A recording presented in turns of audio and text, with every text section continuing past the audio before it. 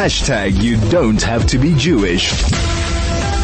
Joining us on the line now is Thembisa Fakude, Senior Research Fellow and Director at Africa-Asia Dialogues, and he also serves on the board of the Mail and Guardian. We'll be unpacking everything about grey listing. Thembisa, good afternoon. Thank you for joining us. Good afternoon. Thanks for having me. Thank you again to being Thembisa. Okay, so as I've mentioned, we're discussing overall the implication of grey listing. Now, okay, the announcement did come through already on Friday, 4 days ago. And I thought we'd just like to unpack this a little, just delve a bit deeper into the implications and ramifications behind grey listing on our country. So what does this mean to South Africans? Let's unwrap exactly what grey listing is, first of all. Well, first of all, let's just define what the FATF is.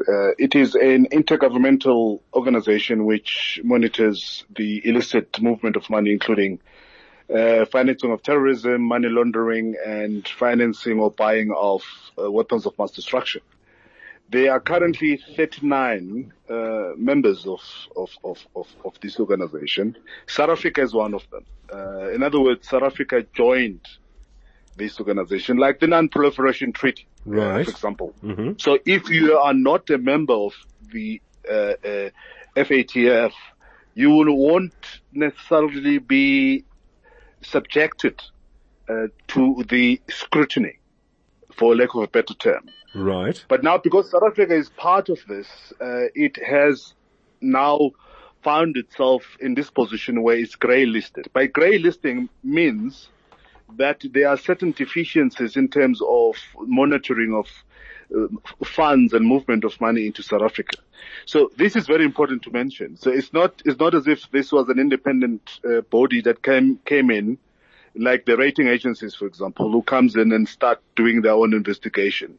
This is a voluntary body which South Africa subscribed to, and it subjected itself to its investigation, and they found, unfortunately, that there are problems within the monitoring of movement of funds into South Africa and outside South Africa. Sure, Thembisa. Of course, now this raises this can now raise many questions in one's mind. Immediately, what comes to mind is the trade industry and international trade transactions. How is this going to be impacted upon? Well, it doesn't have much impact on that, because South Africa will be given time, of course, to rectify those deficiencies, in terms of making sure that as long as that remain part of this. There are a lot of other countries, by the way, that have got a worse situation than South Africa, and who are not part of the body. And as a result, we don't hear much about them in terms of, adhering to the rules and regulations of movements of money, right, into and outside the countries. So South Africa has subjected itself into this, but it has got no impact. I think what it has, actually, it's likely to improve the image of South Africa should it be able to rectify the situation, because you're given something like 3 years if the body does find that you have certain deficiencies. And this is a period during which South Africa will be given a chance to rectify its position.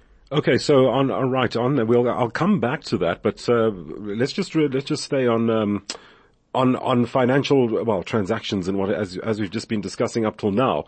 In terms of our recent budget speech, many of the things that were unpacked there, how does this now impact on factors brought about from Minister Godongwana when he delivered his budget speech? It doesn't really have much impact on the budget speech.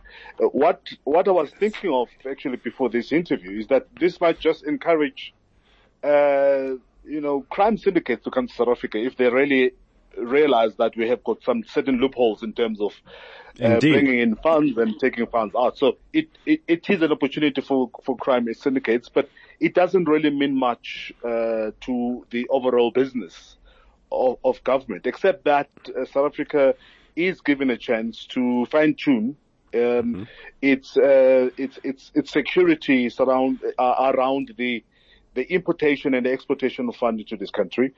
So that's really about it. It's actually could be bringing confidence of some sort to those who want to invest into this country, that there is this process afoot.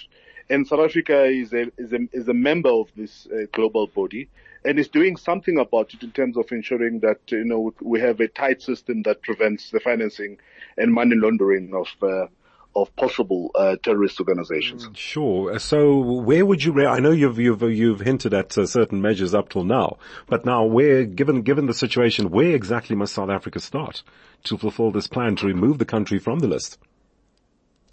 Well, there is now a move to